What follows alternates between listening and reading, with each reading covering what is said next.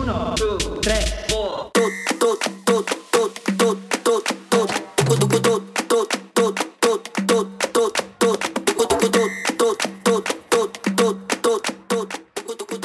Thank you for following me to episode 3.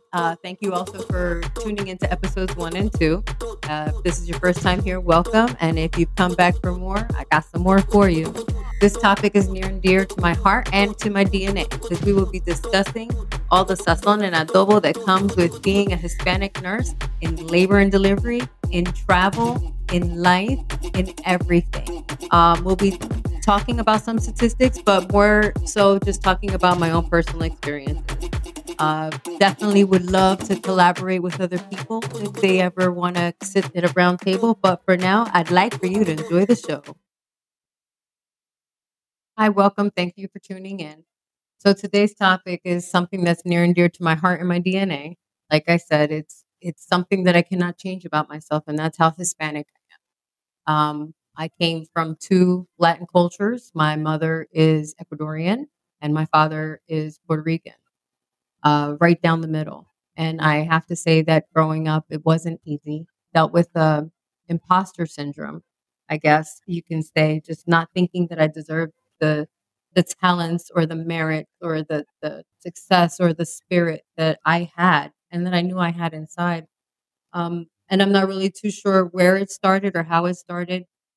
There wasn't much to be learned from my mother except that my mother, who is amazing, and she didn't pay me to say that, is absolutely amazing, came to this country at 18 years old, one child in hand and pregnant with another child, did not speak a lick of English, learned English through us. She spoke to us in English, so then we can in turn speak to her in English and she can learn the language.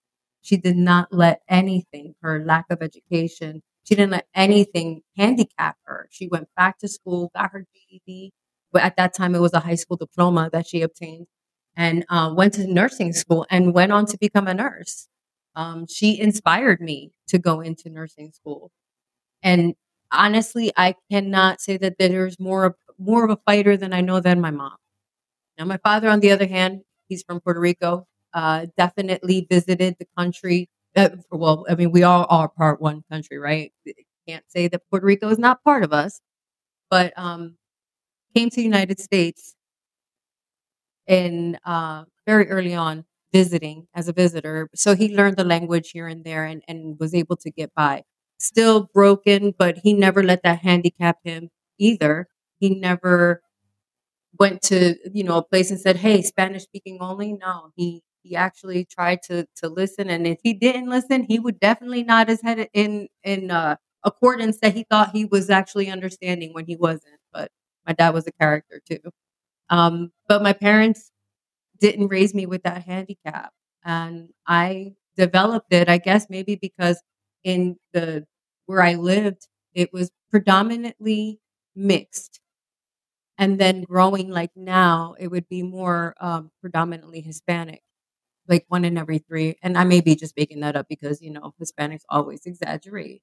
Um, but nevertheless, it was, I probably thought that in my mind, I was too white for my Hispanic friends and too Hispanic for my white friends.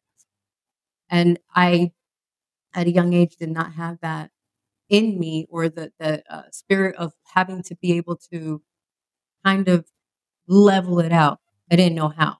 There was no way of knowing how I was going to level that out. But growing up in high school, I did all the things. I was ballerina, cheerleader. So, I was mixed in both sides.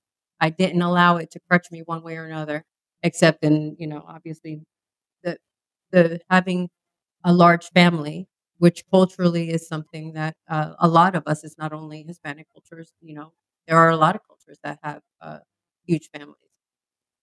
So, with that being said, when I got into nursing as a Hispanic nurse, I probably did not really realize how much that meant early on. I don't think I realized at all what that meant. Um, I didn't come to start realizing it until I wanted more. I went like on with everybody, it was the passion. It was the wanting to help people. uh, I didn't grow up in a, I guess you would say, nuclear Hispanic household where the parents aged and then the children took care of the parents and kind of everybody lived in the same house because I was in a split household from very early. I was 7 when I was in a split household. I would go to my dad's on the weekend and I would be at my mom's. And my grandmother, when she aged to a certain extent, she went in through the children and then she wound up having to go to a nursing home because of her illness, and then passing. So I didn't see that culture. I just wanted to take care of people. And I think it was because when I had my son, I was 18 years old, shy. Like, I mean, literally, I spit and I became 18 years old. I had him on May the 5th, and my birthday was April the 7th. So I literally just turned 18. And I saw the way the nurses were taking care, and I guess it sent a momentum, a little bit of curiosity in me. My brother Dennis became a nurse. He was a nurse first, and then my mom, and then myself.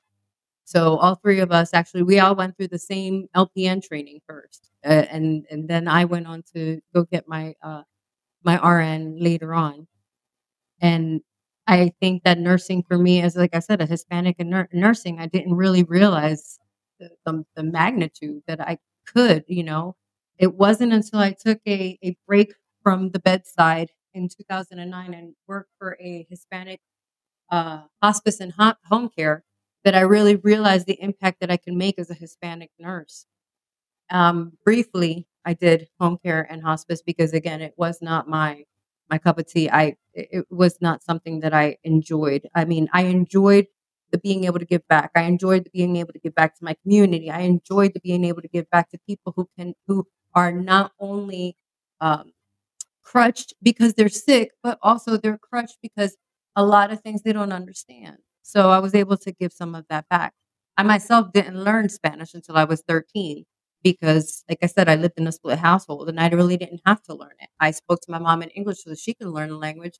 And then I would go to my father's house and he spoke to me in English until my stepmother, who did not speak English, I had to be her helper when she got pregnant with my little sister. And when we would go to the doctors, I would have to learn how to translate back and forth. So I've been a translator all my life. And now even more. So when I got into nursing, I mean, nursing as a Hispanic, yeah, you're a translator. You are a human translator, and sometimes it's the most rewarding because you know that not only is somebody not well, but you are also offering a separate service to them that they can, trust what's being said, not saying that they're not gonna trust it from someone who comes in and speaks to them in English, but they're actually hearing it in their language, and in other words, they're not missing a beat, they're not missing a word. And I guess for them, it's definitely, they're grateful, most of the Hispanic clients, patients, moms that I've had have always said the same thing, "Thank you so much for being here, I couldn't have done it without you." Because they had that extra that some don't have. As a Hispanic in labor and delivery, we have translator services, but can you imagine sitting there trying to dial up a translator service to with a woman that's in labor and getting ready to have a baby? No. So it's definitely been a rewarding experience for me personally, being a Hispanic in labor and delivery. But while there's ups, there's down. And the downside to being a Hispanic in labor and delivery is you kind of always get the Hispanic patient. Not saying that it's meant that way, not calling anybody out on any type of, prejudice or predetermined. Okay, it's Barbara, you're gonna get Mrs. Lopez because she's Spanish. No, I'm just saying that sometimes it just winds up that way. And in a world where like I said, learned English, or I'm sorry, learned Spanish when I was 13, sometimes I don't want to speak it. I speak it in my, I want to be able to speak the words comfortably. And sometimes it's uncomfortable when you can't translate a word. And here you are, a Hispanic nurse, looking through Google to try to figure out how to translate a word that you don't often use every day. Conversational Spanish is a lot different than medical Spanish. So being a Hispanic in labor and delivery has come with some challenges because there's an expectation that you're going to take Mrs. Lopez, you're going to take Mrs. Rodriguez. And I'm not the only one that's felt that. I've spoken up about it. I never spoke up about it until recently. I think within the last 5 years is when I said, "Hey, listen, I appreciate you, giving me someone and that I can give a little extra care to because you see me as a caring person, but I don't want to speak Spanish every day. I don't want to have to come to work and speak Spanish every day too. So if we can share the wealth, that would be great." I'm not the only one. There's more out there that feel the same way, I'm sure. And like I said, if not, comment in the box, email me, let me know the differences. But we all have that same feeling. So me as a Hispanic nurse in labor and delivery, it has come with the goods and with the bads. And then as far as Hispanic nurse and travel, so this is something that I just realized. Being a Hispanic nurse, or at least me, is kind of difficult where I'm at, and I think I spoke about it briefly in one of the other episodes. I am in Wichita, Kansas. And in Wichita, Kansas, I will tell you that there are not many Spanish places. So if I get homesick and want a little bit of ethnic food, it's predominantly like Mexican food. Not even subculturally. At least when I was in Miami, there was a lot of Cuban food, and there were a couple of Puerto Rican places. I like Puerto Rican food. I like Ecuadorian food. There was one Ecuadorian place in Miami. I probably would venture to think that if I Googled, I could not find an Ecuadorian place here anywhere within the 2 to 300 mile radius. Let's just say, and I'm making it up again. Hispanic being a little cuckoo and a little exaggerated, blah blah blah. But nevertheless, like I said, it's definitely difficult to be a travel nurse and a Hispanic. Again, the hospital that I work for, that I'm at now, they are so super sweet to me.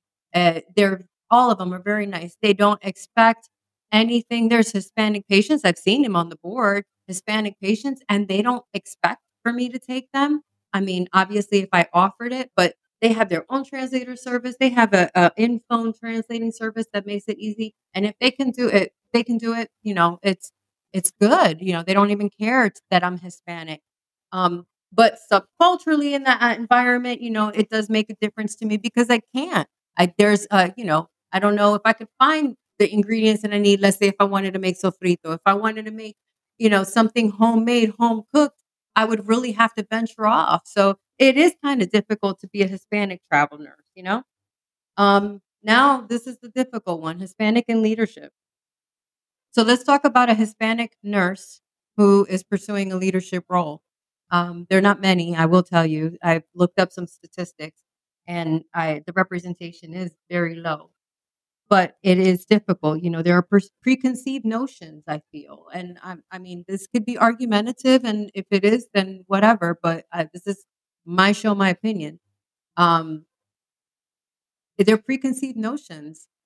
Could it be that maybe leadership, upper management don't think that somebody's qualified, because of A, B, or C reason? Yeah, sure. I mean, maybe it could be.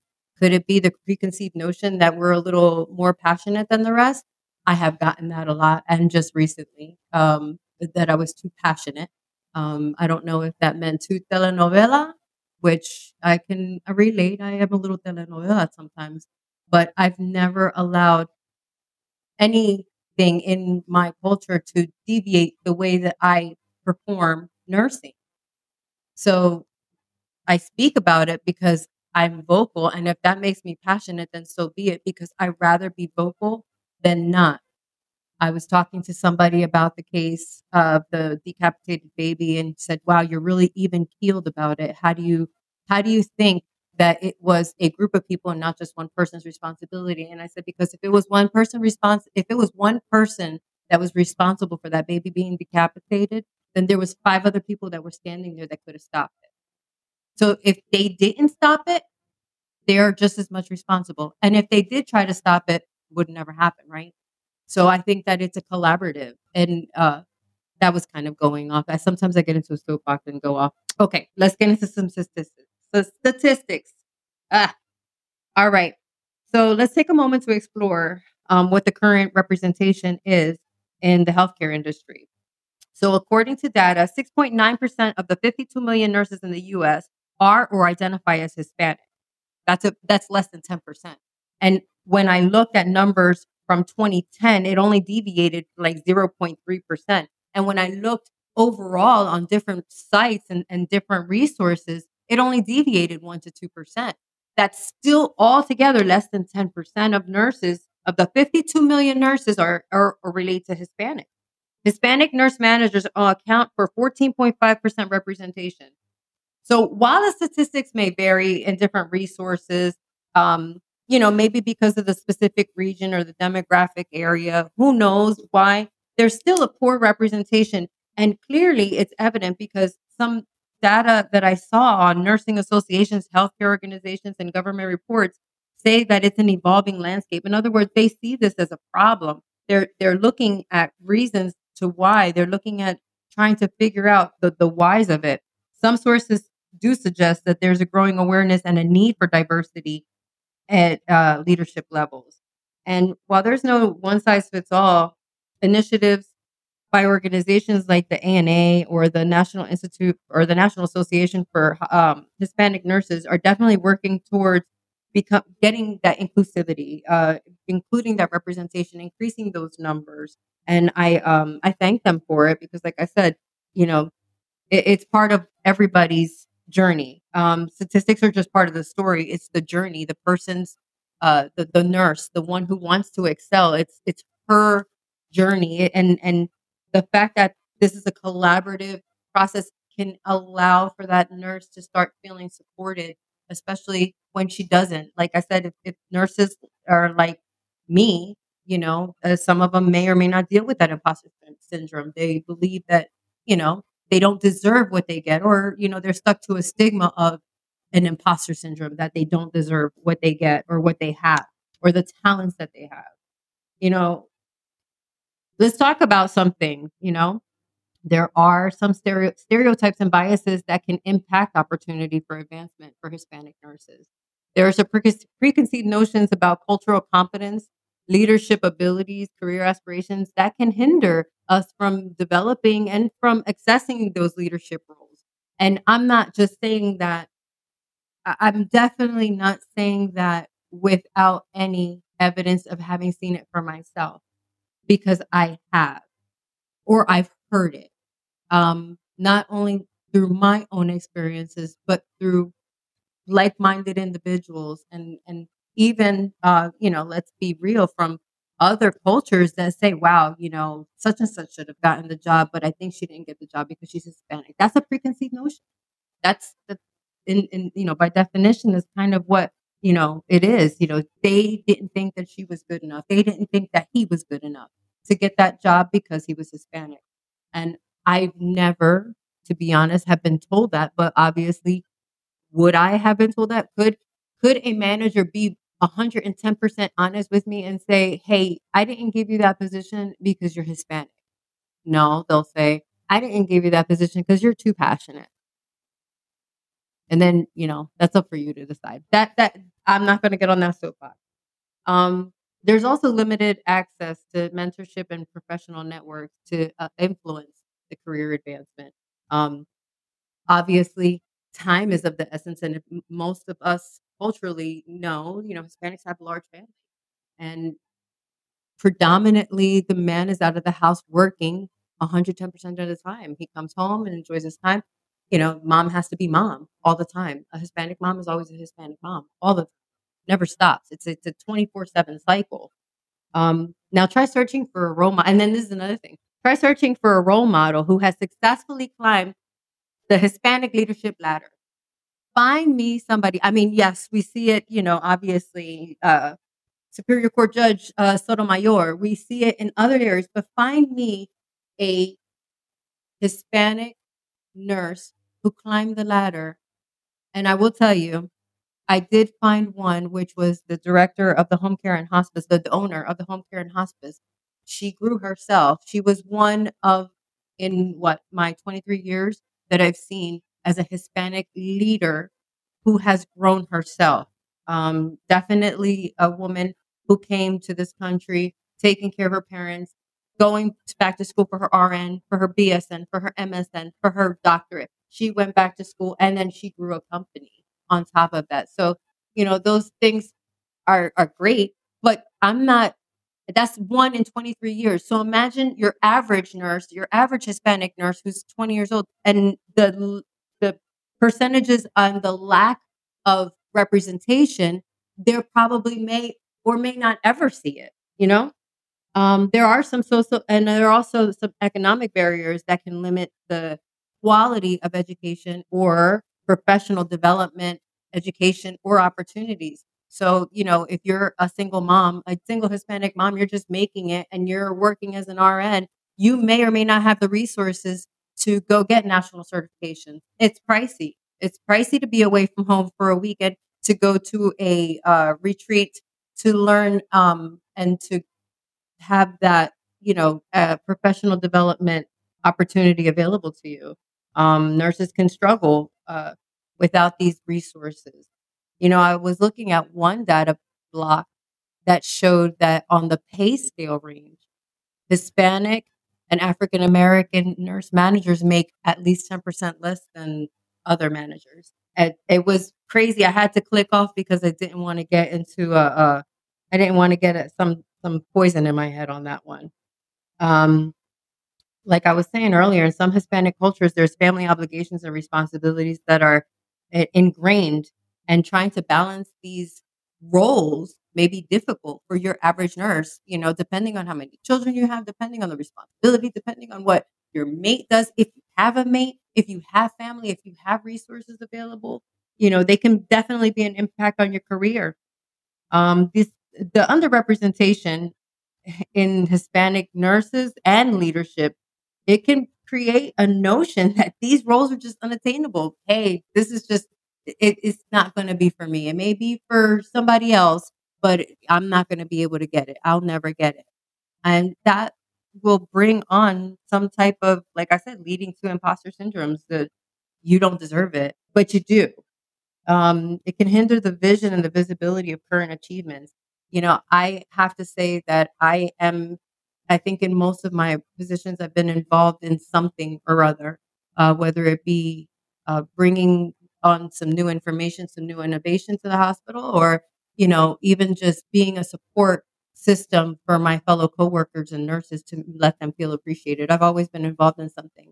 And I have to tell you that if I was looking at it as the value of the reward I got from it, in other words, the appreciation, the the achievement, the recognition, I didn't. I got the recognition in my fellow coworkers that said, "Thank you for doing that." That's where I got the recognition. It wasn't up. It wasn't from higher up that I got that recognition. It was straightforward.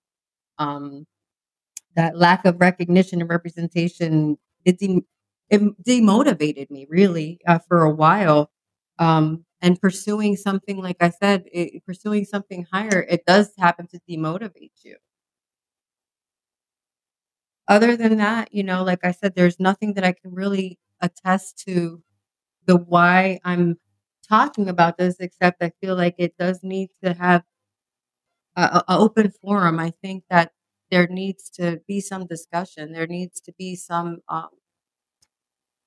just open communication. There may be other people that are going through similar situations. How I overcame them, like I said, my God is a great God, and I know that if I do Psalms 23 over my life, there's nothing in front of me that will be able to be hindering anything that I do. Everything that I touch will turn to gold because I have a greater God that's before me. But some people aren't that spiritual. They don't have that spirituality in them to be able to say that. And how do they get by? What do they do? And really, you have to look within yourself, and you have to want to strive and want better. And in order to do better, you got to be better. If it's broken, fix it. I don't want to hear if it ain't broken, don't fix it. If you don't see something, you're gonna always want to climb that ladder. It's kind of like what I was saying in the earlier show. If you have a shoe that's tight, it's gonna hurt your feet. And if it's something that's hurting your heart and hurting your soul, man, I want to climb that ladder. Man, I feel like I can make a difference.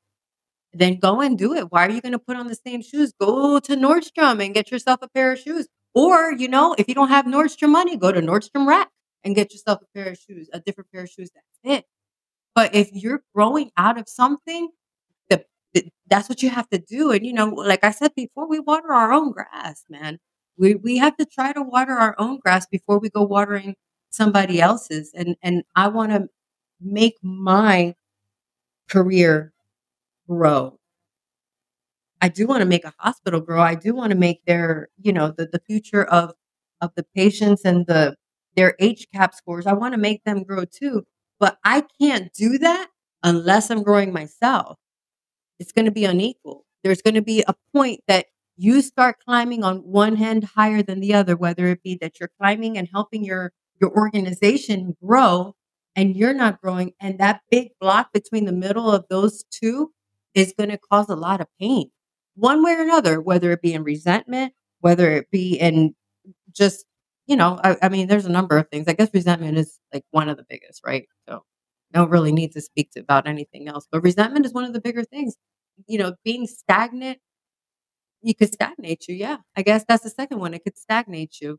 You're growing your company and you're growing your company at the level that you are. Well, you don't feel like you need to grow anymore.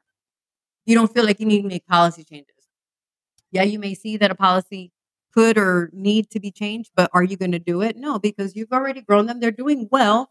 And, if it ain't broke, don't fix it. They're already growing and you're still at the same level. So you might as well stay there.